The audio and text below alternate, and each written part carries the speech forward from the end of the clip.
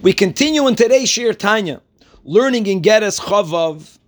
The Alter Rebbe, as he explains in this letter, points out the unique, amazing advantage of learning the parts of Torah that deal with this physical world, that deal with the Asr, the Mutter, the Tahir, the Tameh, the part of Torah that's enclosed in the Eitz HaChaim Toivara, that clarifying through a lot of pilpul, and it's a difficult process. You have to understand, and you have to deliberate, and you have to measure and weigh one opinion against the other to finally come to the halacha, and furthermore to understand the reasonings behind the halacha, that this is actually doing the avodah of the birur of the netzutzim. This is what extracts the sparks of holiness that are also exiled in Golus, that are exiled in Klippa. So the Alter Rebbe goes on to explain why this process of being mefalpel and coming to and giving a halachic ruling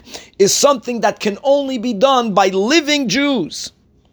The neshama in Gan Eden and or the malachim, as they exist in higher worlds, which have a much greater intellectual capacity, they don't have the koyach, they don't have the right, they may not give halachic rulings. Question is why? If all it is an intellectual process of figuring out and understanding, their understanding is greater than ours. However, now that the Alter Rebbe explains that really, you know what's happening? When we are coming to a halachic ruling, we are really being mevarad the netzutzim, we are redeeming the sparks of holiness that are exiled in the klip in this world. So the Alter Rebbe explains only a living Jew whose neshama is enclosed in a physical body.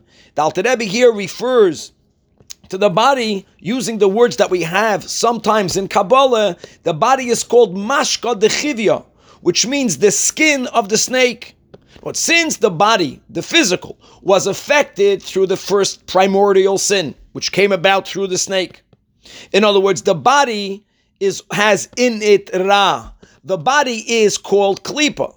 So dafke, when a neshama is already enclosed in such a body, and therefore it has to struggle with the bodily needs and wants. Some of them are not good. And when the neshama, before the learning of the Torah, through living, is automatically doing the avodah of what we call hiskafia, in other words, that we are subduing the ra that's in the body, dafke because of us being alive, and us weakening the klipa through our avodah of iskafia, now that we do our yigia in learning Torah, in being mefalpel and nigla the Torah, particularly in coming to halachic rulings, revealing a halacha, adding and better understanding the ta'am, the reason of the halacha, this is what is mevarer the netzutzim of kedusha. It's not just an intellectual exercise. It's really all about redeeming the Shechina that's in Golus. And every Yid actually is given their chelik in the Torah, their part in the Torah that they have to reveal. And when they do that, together with their living an observant life, this actually is redeeming the Golus from the Shechina, which is how the Alter Rebbe explains a statement that we have in Gemara, Daf Ches, that God Almighty says that Kol ha'isik b'Torah, whoever engages in, but really is involved in the learning of Torah, says God Almighty, Maila ani olav, I consider it, Ki'ilu pida'ani ve'ezbanai, it's as if that Jew redeemed me and my children, Mebein umas ha'olam, from the nations of the world. This is the root of, and this is the ultimate level of being mevarer the netzutzim that are in this klipa, that are in Golus in this world.